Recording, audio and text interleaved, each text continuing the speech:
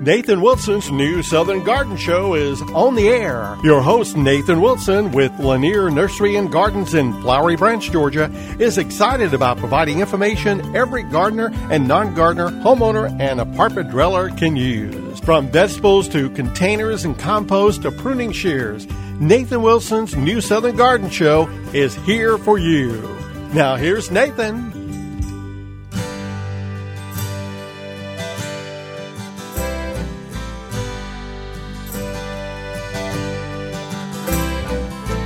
Well, good morning, gang, and welcome to New Southern Garden. Of course, I'm your gardening pal, Nathan Wilson, and I'm, as always, glad that you've decided to join us for another week of gardening fun, inspiration, ideas, how-tos, you name it. I like to talk about it. As long as it's gardening, we'll have a good time. Oh, let's see. Let's start off with a weather update, I guess. Not an update, just my commentary. You know, sometimes when we have showers and storms, it puts us in a damper. But I guess it goes back to that old gardening adage. Adage? Is that the right word? That old gardening saying, April showers bring May flowers. So if we can at least embrace the fact, that plants are going to be getting just what they need to grow, whether you've planted seeds, which of course have to maintain a certain amount of moisture in order to germinate. Maybe you've already put out some plants, whether it's trees, shrubs, perennials, annuals, vegetables. They're getting what they need this weekend, this Easter weekend. So those April showers, as gloomy as they may be, especially when it puts a damper on our egg hunting, just rest assured knowing that your plants are getting what they need to get started, to get on the right foot, if you will. And then, of course, when brighter days come in May, hopefully, we'll have beautiful flowers. So there's always that patience and anticipation in gardening. And days like today, this weekend, definitely brings about that patience. So, today, I'd like to talk about a topic that really I don't think we've talked about. I might have mentioned it in passing, but I know that we've never dedicated a show to it, and that is foodscaping. Foodscaping. Maybe you've heard the term, maybe you're familiar with it, maybe, and even hopefully, you're doing it in your landscape. But if you haven't heard the term foodscaping, let's just have a brief introduction.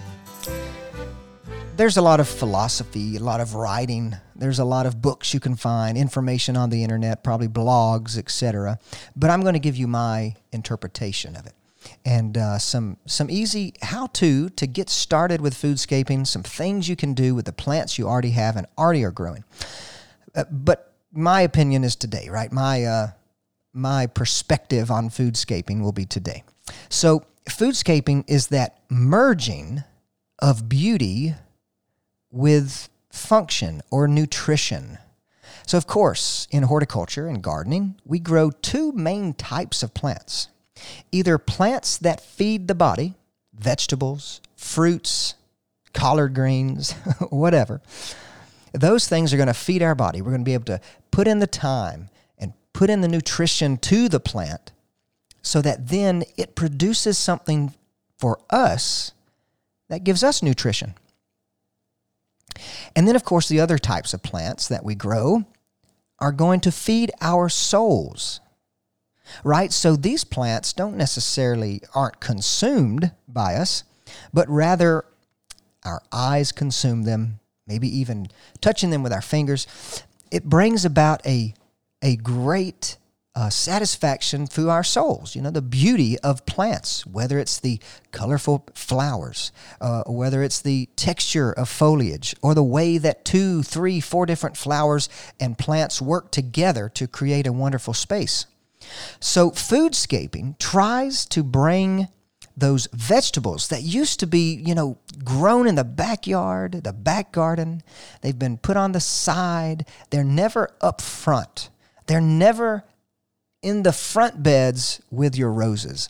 Well, foodscaping is this philosophy or idea where we are merging our vegetable gardens, our orchards, our fruit trees with the things we're doing in our ornamental beds. And so today, I'm going to talk about three main things. We're going to talk about vegetables and fruits, and then containers, using containers with vegetables and fruits and flowers all together. And within those three main groups, we're going to talk about the aesthetic qualities, the beautiful qualities, the characteristics of plants that have only been restricted to the vegetable garden, and the things that they can show off that are very ornamental and not just pleasing to our tongue when we eat them, but also pleasing to our soul when we just look at them. And so I hope that I can give you enough ideas to get started with foodscaping today. I guess I should start off by giving two main reasons why we would even think about foodscaping. But before we get into that, I do want to remind you that if you have missed one of our shows, and I was looking back, we're in our fourth year here with New Southern Garden on WRWH 93.9 FM in Cleveland, Georgia. And 4 years is a long time, I feel like. It's really an honor every week. It's a privilege. It's still fun, exciting, even after all this time, to come to you and for you to allow me to infiltrate an hour of a week of your life to talk about gardening. And I know sometimes when you do things over and over and over, we get bored, we get tired. Well, I've never felt that way. It's really been an honor to be a part of this station and, of course, this program. And so as we go on week after week, I hope that I'm still as exciting to you as maybe we were those first couple of years. But if you've missed any of those 4 years of New Southern Garden here on WRWH, feel free to check us out online at newsoutherngarden.com, because last week we talked about peonies. We talked about those beautiful blooming, talking about feeding the soul. Peonies are flowers that bloom heavily and largely. Those blossoms can be 6 inches in diameter, maybe more, on a very healthy and mature plant. And, there was one comment that came through to our community here at New Southern Garden. The comment was, you didn't really talk about how to grow them. I did mention some things on how to plant them, but you didn't really mention how to grow them. And I sort of did that specifically. I just wanted to address the comment because we've talked about peonies before. We've talked about more specifics on how to grow them in the past. And so last week's episode was all about introducing you to 19 great varieties to grow in our southern gardens. So I was really focusing on the color of individual flowers, the bloom, shape, and style. And so for those of you who wanted to hear more about how to grow them, when to fertilize, when to trim, if I didn't mention that last week, definitely check us out at newsoutherngarden.com and, of course, on Facebook and Instagram. So back to foodscaping. There are two main reasons why we would try to merge the beautiful things in our gardens with the nutritious things in our gardens, like vegetables and fruits. And I see it in two different directions. Number one is economics. It's the economics of the thing. So, we don't get into politics on this show. There's other programs for that. But think about the world today. There's a lot of rumors, as there always are rumors. There's rumors of food shortages, and this is not really a rumor, but prices on food has gone up. Just for me and my wife, and of course our 2 children, which the youngest, he doesn't really eat food yet. He's still drinking milk. But for the 3 of us, we've seen the grocery bill increase dramatically over the past several weeks and months. And so, we can't really maybe predict it. I can't, that's for sure. But if, with all the things going in the world today, if food is becoming a burden to purchase, well, then growing your own may help to alleviate it. Now, I've never really been convinced, maybe until more recently as things are transpiring, but I've never really been convinced that it's always cheaper to grow food than to buy it. I mean, think about some of the things in the grocery store that you can pick up for pretty cheap when you total the amount of time it takes to grow a garden, right? And of course, the things that you have to input, whether it's fertilizer, mulch, doing the work, maybe having to spray for insects, all of those things do add up. And many of those things can be reused or recycled or used later on. But I don't know if it's ever been cheaper to grow your own food rather than purchase certain things. But I'll say that gardening, and I'm not advocating against gardening. You know me, I'm not doing that. But gardening is a pleasure, right? So it is fun and it's exciting. And definitely, there is one thing about growing your own food, is that it tastes different, does it not? Do you not agree that the food you get out of your garden tastes so much better than the food that you're purchasing off of a shelf at some market or grocery store? As a matter of fact, if you just think about how that industry operates, nothing really ripens on the vine anymore. Nothing ripens on the plant anymore. They harvest it while it's still immature, and then they nuke it with plant hormones to cause the ripening of, say, tomatoes. They pick them green. They'll keep them chilled for several months until they're ready to sell and go into market. Then they gas them with ethylene, which is the plant hormone that causes fruits to ripen and mature. And so having fruits, being able to ripen on the plant, grasp as much nutrition, vitamin, and taste and flavor that it possibly can until that moment when you go out in the warmth of the afternoon and pluck the tomato or remove the pepper from the plant. That is a different kind of taste, different kind of flavor. So growing your own food may become even more important as we go forward.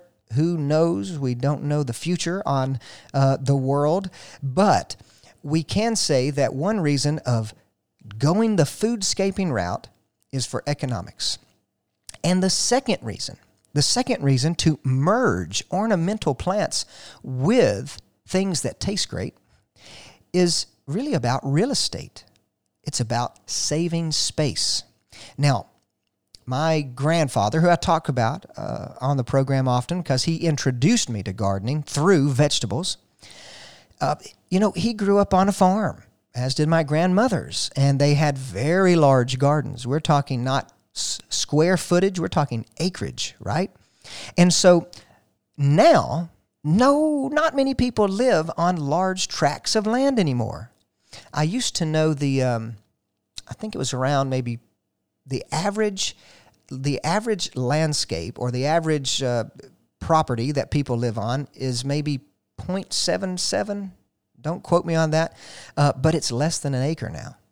So where our grandparents, our ancestors lived on plenty of room to have large gardens, now we're reducing the size of our landscapes and we're trying to grow certain things. We want things smaller in our landscapes because the space is smaller. But also, we may not have a lot of room to dedicate to a traditional, if you will, vegetable garden. And so, saving space, real estate, the amount of space you have to grow in. As a matter of fact, I'll just put an anecdote here. But every week at the nursery, where you can find me throughout the week at Lanier Nursery and Gardens in Flowery Branch, every week, there's always one customer who comes in and says, I couldn't add another plant to my landscape. There is just not enough room. And I'm thinking, well, why did you come to a plant nursery? If you don't have room for a plant, first of all, why did you come to a place where you buy them? But regardless, we always are complaining about not having enough space. And it's mainly because of the route we're going with our civilization. We just have smaller lots. And so with that in mind, foodscaping is a way to increase the amount of vegetables and fruits you can have. And so on today's program, I am going to attempt to give you many ideas, several ideas. We're going to go through specific vegetables, specific fruits, and then I'd like to wrap up today's program about talking about containers, because containers are a great way to not only grow flowers and potted plants, right, but also it's a good way to grow certain vegetables and even fruits. And there's some new fruits around on the market that save space just from the size that they are. So we're going to talk all about that today.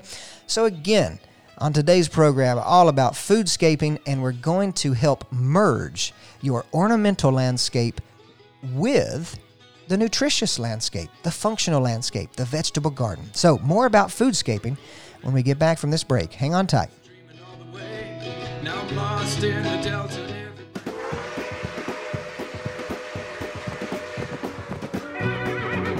Hey gang, do you sometimes feel like you are riding a lonely trail while gardening, all alone with no one to join in the fun? Well, join the New Southern Garden community today and find peace of mind by sharing your experiences, whether they be poor ones or successful ones. New Southern Garden is on Facebook and Instagram, so I'd love for you to friend, follow, like, share, whatever it is we're doing these days. Also, you can check out our website at newsoutherngarden.com, where you can not only find every episode of the show ever, but you can also send us a question via our Contact Us page. It's never fun gardening alone, so get social with the New Southern Garden family and let's grow well.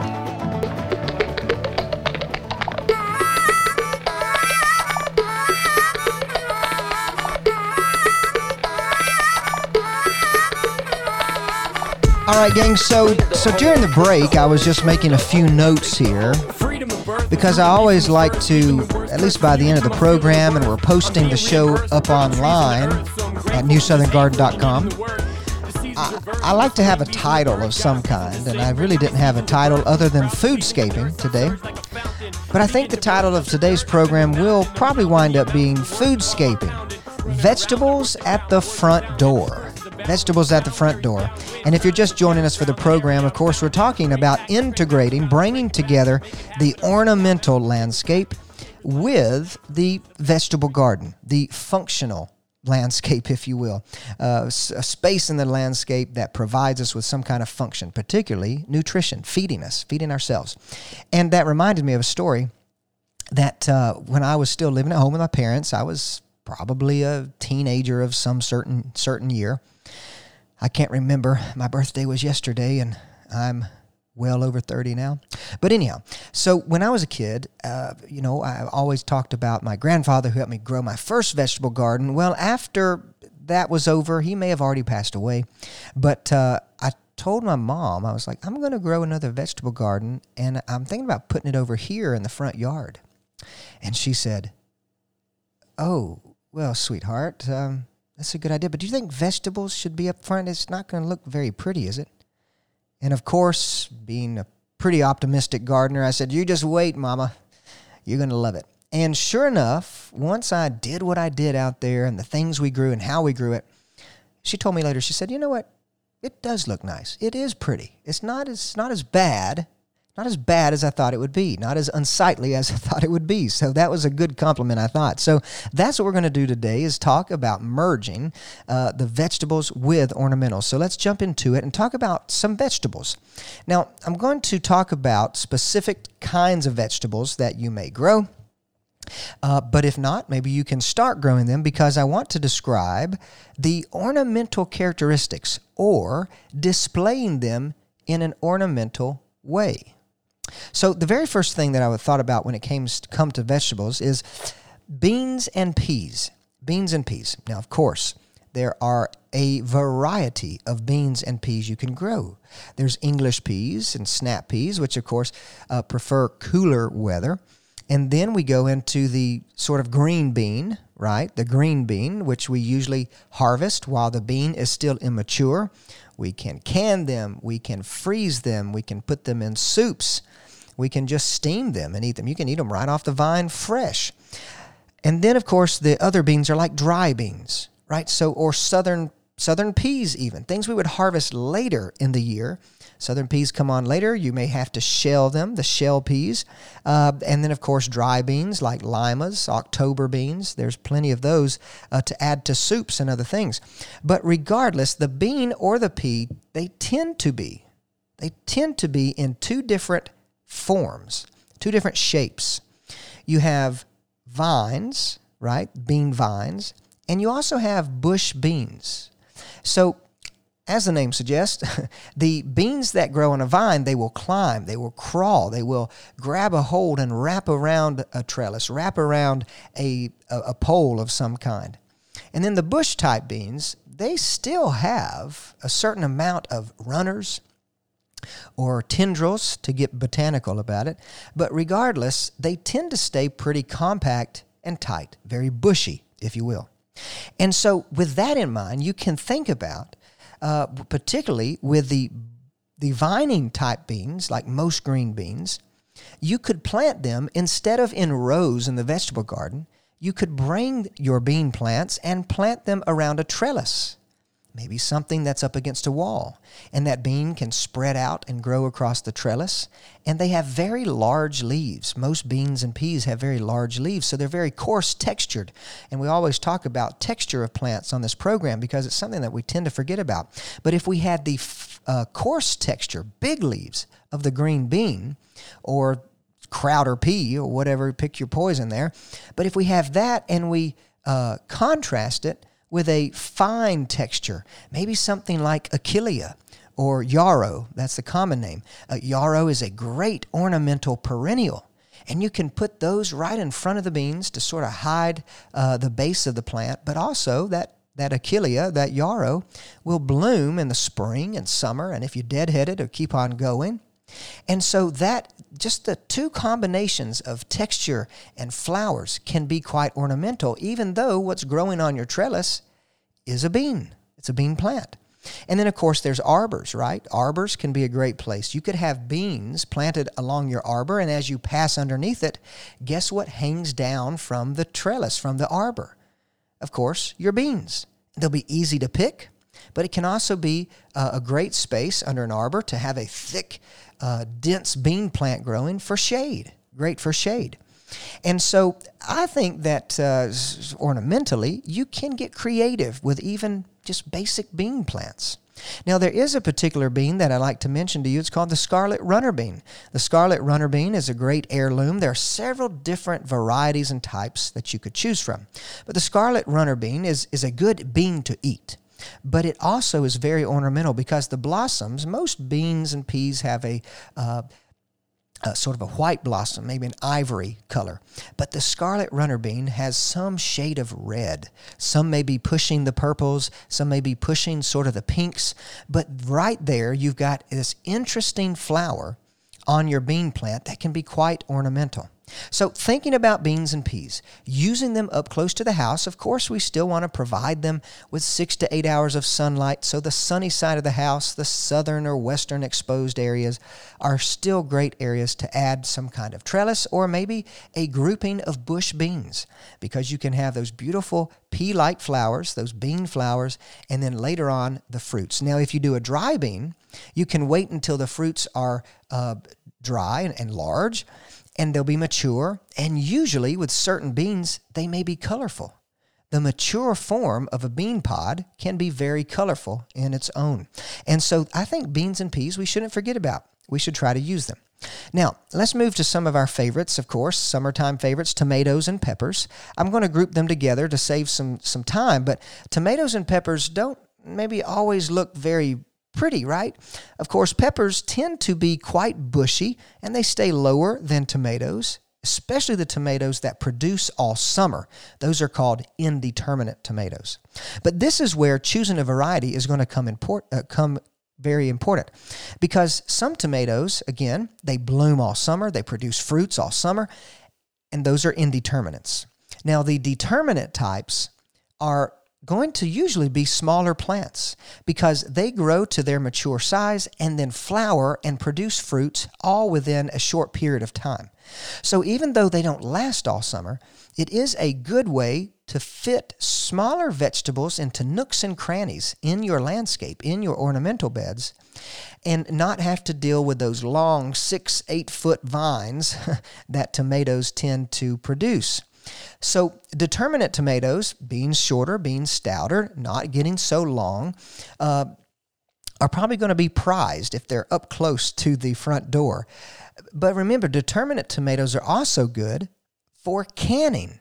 Because when you can tomatoes, you're generally going to do it all at the same time. You want to get a pot full of canned tomatoes. You probably do it on a Saturday after you harvest them. But you do want your tomatoes to come in at the same time in order to can and save them, or maybe even freeze them, or make salsa out of them and whatnot. And so determinate tomatoes, even though you would have to replant them once they've done their thing, you still can save space and save the tomatoes by having them all at the same time to freeze or to can. Now, peppers can be quite ornamental once the peppers are forming. So most peppers start out green, some maybe sort of shade of green-yellow, but as they ripen, they tend to turn red, yellow, orange, different shades purple. There's plenty of purple bell peppers and other peppers. And so these colors can be very ornamental, and they can give you a really cool look. So not just thinking about flowers on plants, but bringing color into the landscape by mature fruits that these plants produce can be a very attractive thing. Well, when we get back, we're going to wrap up vegetables and talk about the leafy things like lettuces and greens. So hang on tight for more ideas on bringing the vegetable garden to your front door. We'll be right back. Greenness unfolding. Nathan Wilson's new Southern Garden Show is on the air. Your host, Nathan Wilson, with Lanier Nursery and Gardens in Flowery Branch, Georgia, is excited about providing information every gardener and non-gardener, homeowner, and apartment dweller can use. From vegetables to containers and compost to pruning shears, Nathan Wilson's new Southern Garden Show is here for you. Now here's Nathan.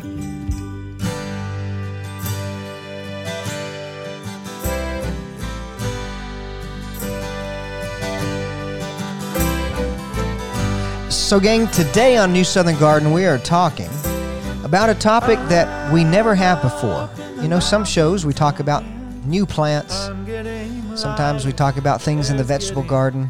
And today, we're talking about bringing the vegetable garden into your ornamental beds. So of course, like I said earlier, some plants are here to feed our bodies. All of the vegetables, all of the fruits. But some plants are here to feed our souls, right? We look at the beauty around us, we enjoy the flowers and the color of the petals, texture of leaves and foliage, and it brings satisfaction.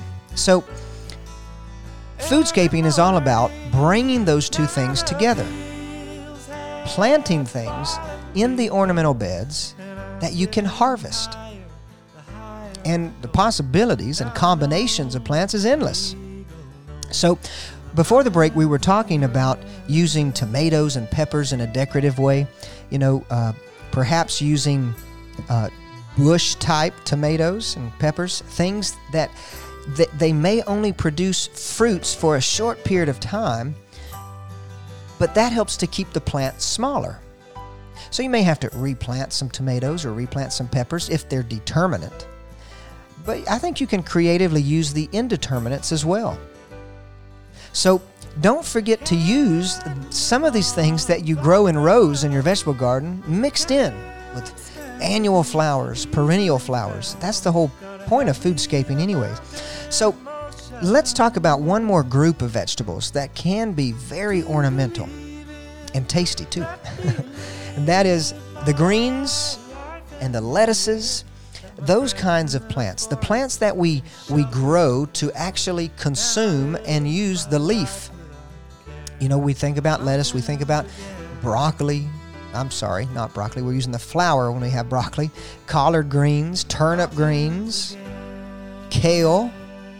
As a matter of fact, kale is a very ornamental plant. So let's start with that, for instance. In the fall time, you know, when you go out and buy your ornamental cabbages, you may not realize it, but most of those ornamental cabbages are actually ornamental kales.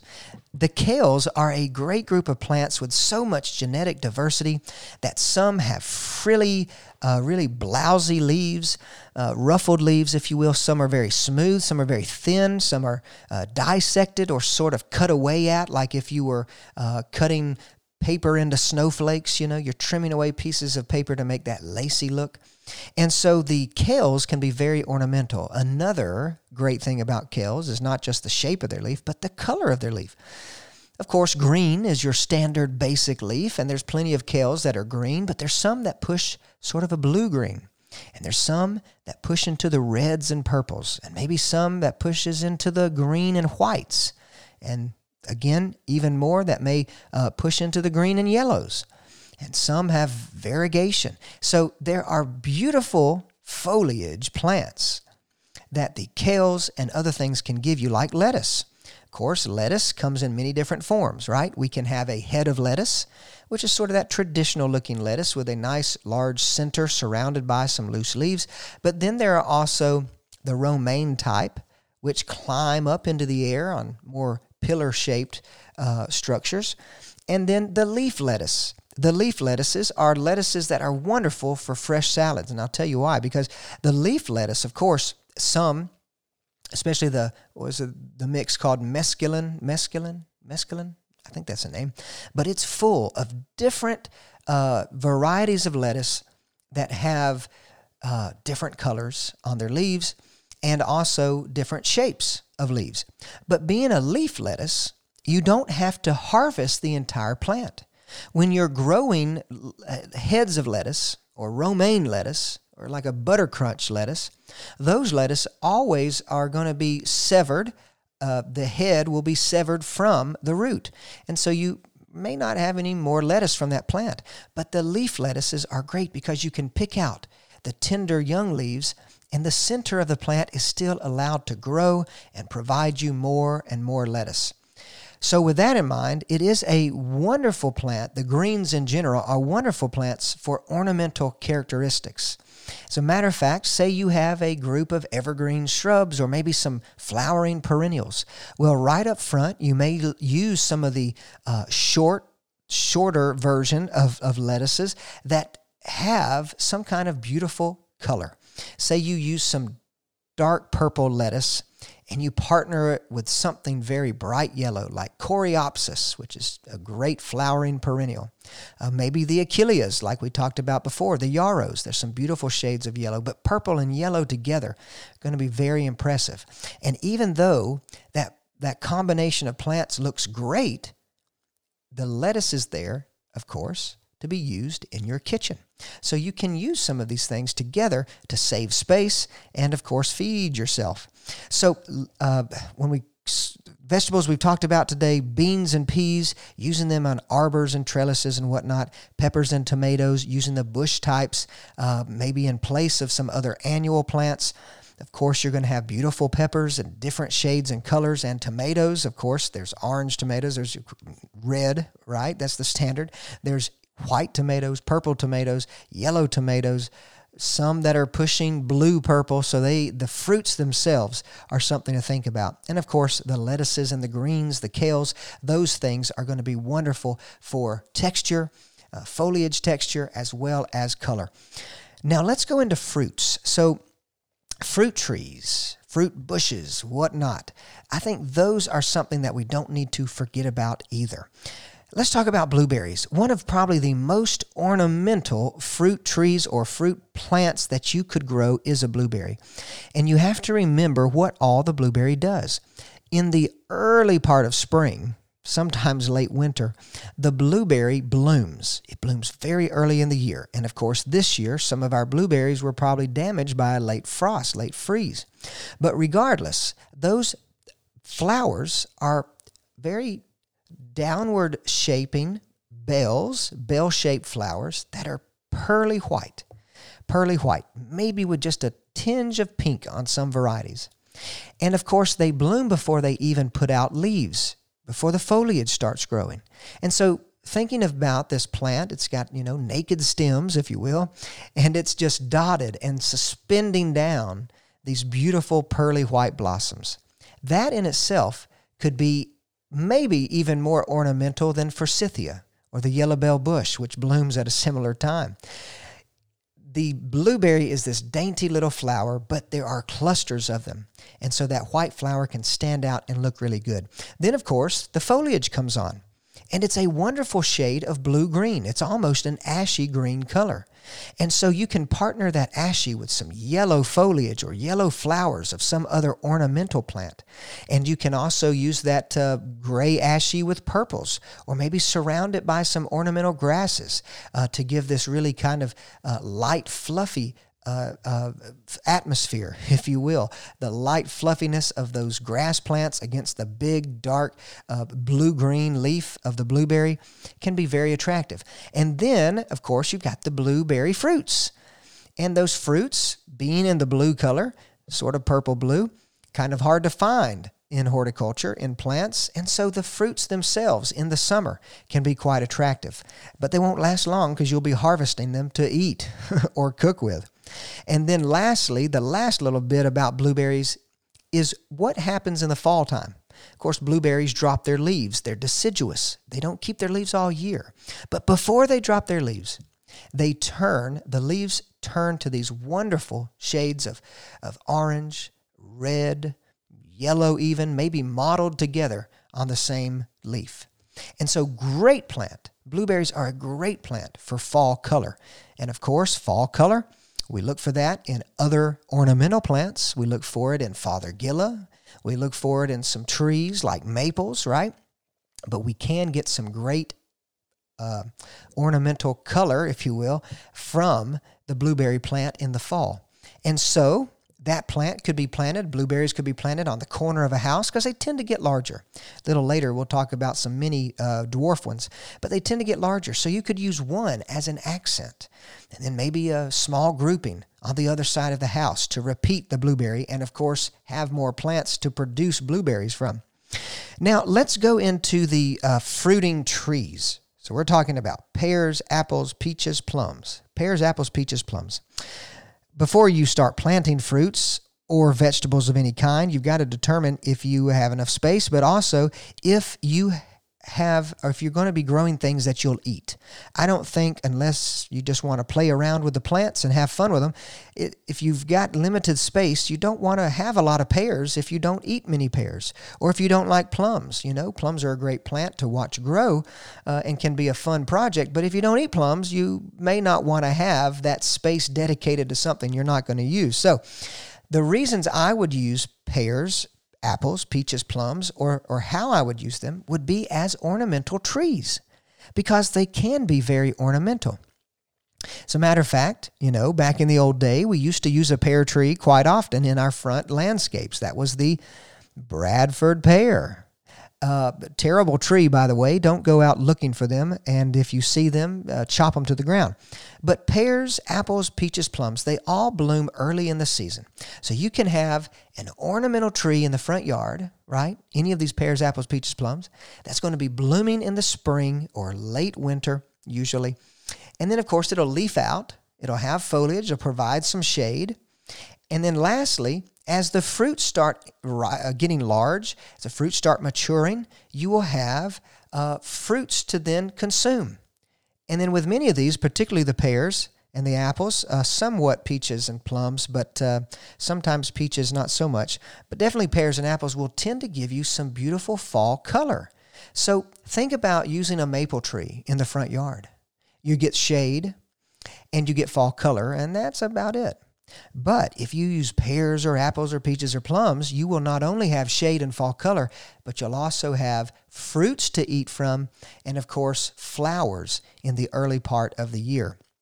And so I don't see anything wrong with using these fruit trees as a substitute for maybe other ornamental trees, especially if you want to grow your own fruit and don't have a lot of room for a small orchard. So don't forget to use pears, apples, peaches, and plums, particularly as a ornamental tree, because they definitely are very ornamental. Now let's skip on down to some things we call the brambles. Brambles include blackberries and also raspberries. Now, both of these do sort of have long canes. Some people call them vines, but they're more of a cane. And these canes usually need staking or trellising to stay upright. Even though there are some varieties of blackberries in particular that are thornless and upright, they still need to be trained a bit.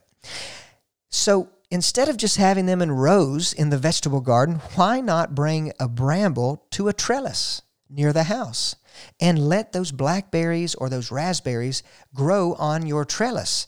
Instead of some ornamental plant, you will be getting a plant that is beautiful with nice whites, maybe some dashes of pink flowers, and of course you'll have beautiful fruits that are also very tasty.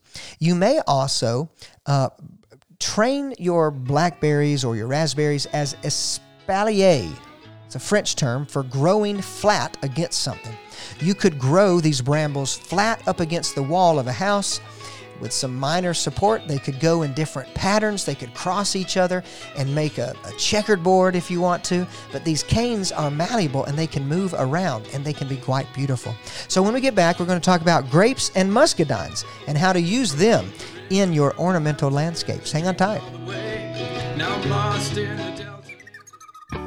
Hey gang, it's Nathan. Thanks so much for listening to the New Southern Garden Podcast. Of course, I love providing you with horticultural information to get you growing and growing well. But sometimes you need more than just information. You need plants. So I'd love for you to join me at Lanier Nursery and Gardens in Flowery Branch, Georgia, where you can find me throughout the week. But you can find more than just me, of course. At Lanier Nursery and Gardens, you can browse through our wide selection of ornamental trees, glorious shrubs, and colorful perennials and annuals. And I want to thank all our listeners who have already made the trek to Lanier Nursery. It's been a pleasure to meet you and hear your gardening stories. We've got a wonderful crew of folks who are just itching to help you grow your best garden ever. So check out LanierNurseryGardens.com for more information and be sure to like us on Facebook and Instagram. Now, let's get growing together.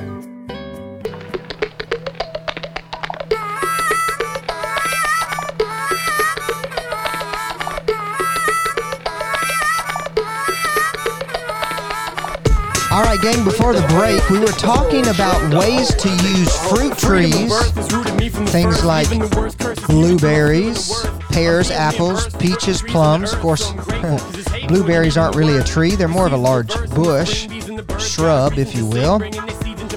And then we talked about using the brambles, using the blackberries and the raspberries directly in your ornamental beds, because that's what foodscaping is all about. It's all about using food to do your landscaping. And I think that there's definitely plenty of reasons why we should and could and should do this. Of course, using flowering plants, pollinator plants, if you will, beside, underneath, within your fruit trees and your blueberries and your vegetables will help to attract pollinators to your veggie plants. And the more pollinators that are around, the more fruits, the more tomatoes, the more beans, the more lettuce you'll have. Well, not necessarily lettuce. We don't eat the flower on them or the fruit.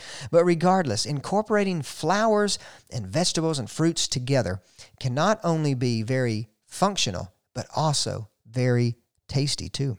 And the last little bit of fruits I'd like to talk about are the grapes and the muscadines. Now, growing up as a kid, I'd spend a lot of summer weekends in particular with my cousin and my aunt at their house. And they had a neighbor who had this, it's all dilapidated now. They've had to rebuild it. That was quite some time ago. But an arbor, a wooden arbor, and it was covered in muscadine. And of course, muscadine is a native grape. It's the American grape, if you will. The bunch grapes do come from Europe, and so they're a little more harder to deal with, but the muscadine's very easy to grow, and the neighbor was growing these vines over this arbor. So as kids, of course, that arbor covered by vines and leaves was a great place to play hide and seek. But more so than that, I do remember the nice bronze fruits of the muscadine were just hanging down under the vine, the arbor. And so whenever we were playing hide and seek, we had a little snack too. We could just pick those right from the plant.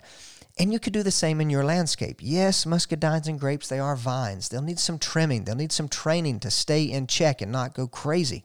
But regardless, if you have an arbor or trellis already, that may be a great place to add muscadines into your flower planting areas.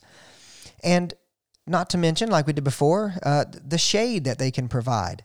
If it's over an arbor or some kind of pergola, well, you can easily find a refuge from the sun while you're out there working in your landscape underneath the muscadines, underneath the grapes, and you will have a delicious treat. Now, let's finish today's show out with talking about growing or foodscaping in containers. Because as the size of our lots shrink down, we have less and less soil to plant in. So we may want to bring plants to the patio area in large containers, small containers, doesn't really matter what it is, a 5-gallon bucket from the hardware store. And within these containers, you can have mini foodscapes all to yourself. Some of the, let's talk about 3 vegetables that I love to grow in containers. That's radish, carrots, and leaf lettuce. Radish and carrots, of course, will need a good bit of root space because we're harvesting the roots when we talk about radish and carrots. If you like radishes, you can grow them from seed and pull them out of the ground in about 30 days. Radishes are super easy and they are super quick to grow. And of course, I'm not a big fan of radish, but they're great on roasting, and they're great on salads. So there's many ways that you can use the radish in the kitchen, but just knowing that you can have vegetables within or maybe less than 30 days with radish is a great thing to do because you can save some space and you don't have to wait so long for it to be ready. Same with carrots. Of course, they're longer than, they take longer than 30 days to harvest, but their foliage is very fern-like. And it can be very ornamental in itself. And then, of course, if you let them go to seed, they will have these nice white flowers right on top of the plant on these tall spikes. But carrots need a deep pot. So if you're going to grow carrots in containers on the patio, round the deck, be sure that it's a deep pot. It doesn't have to be very wide, but the deeper, then the longer and straighter and easier to pull out. Being in a container, the carrots will just pop out, the radishes will pop out, no problem. Now, leaf lettuce, what I like to do is grow a salad bowl. So find a dish, a container that is bowl-like, and you can grow your lettuce seed in that bowl. Keep it on the dining patio table, and you can pull those leaves right out of the salad bowl and put them into your salad bowl on the plate that you'll eat from.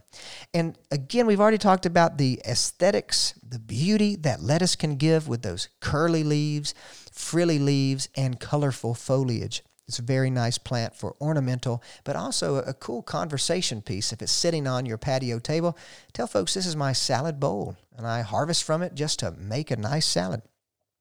Now, fruit trees and of course, blueberries and things, they may get too big for a container, and they may never really produce fruits being restricted to a pot. But the Star Rose people have created, or I shouldn't say created, have bred some dwarf blueberries and dwarf blackberries. And they call them the Bushel and Berry series. Bushel and Berry, great name.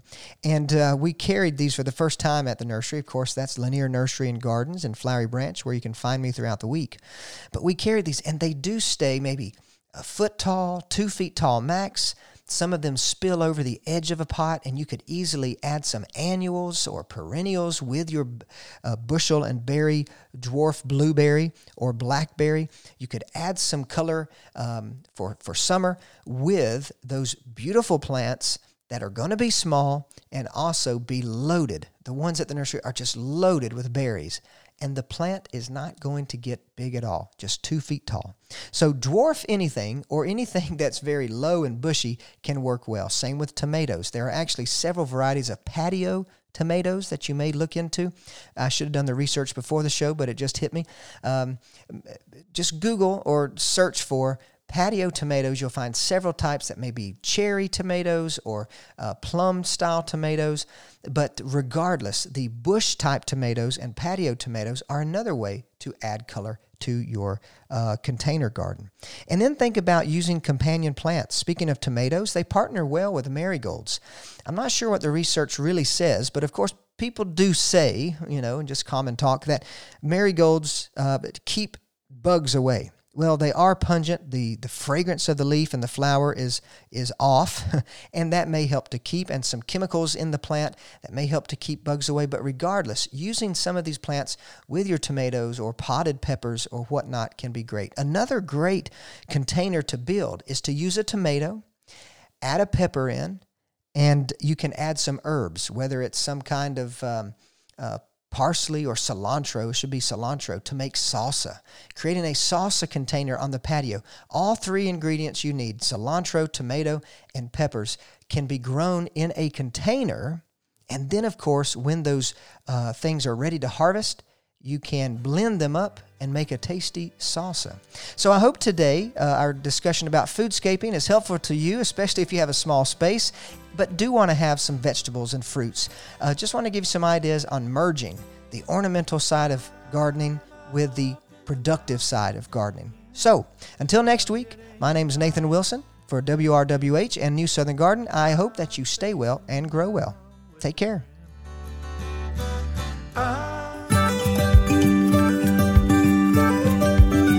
Hey, thanks for joining us for this edition of Nathan Wilson's New Southern Garden Show. If you have a comment about today's program, you can reach out to Nathan by sending an email to grow@lanierNurseryGardens.com. Also get more information at newsoutherngarden.com. Join us next Saturday on Local News Radio 93.9 FM and AM 1350 for Nathan Wilson's New Southern Garden Show.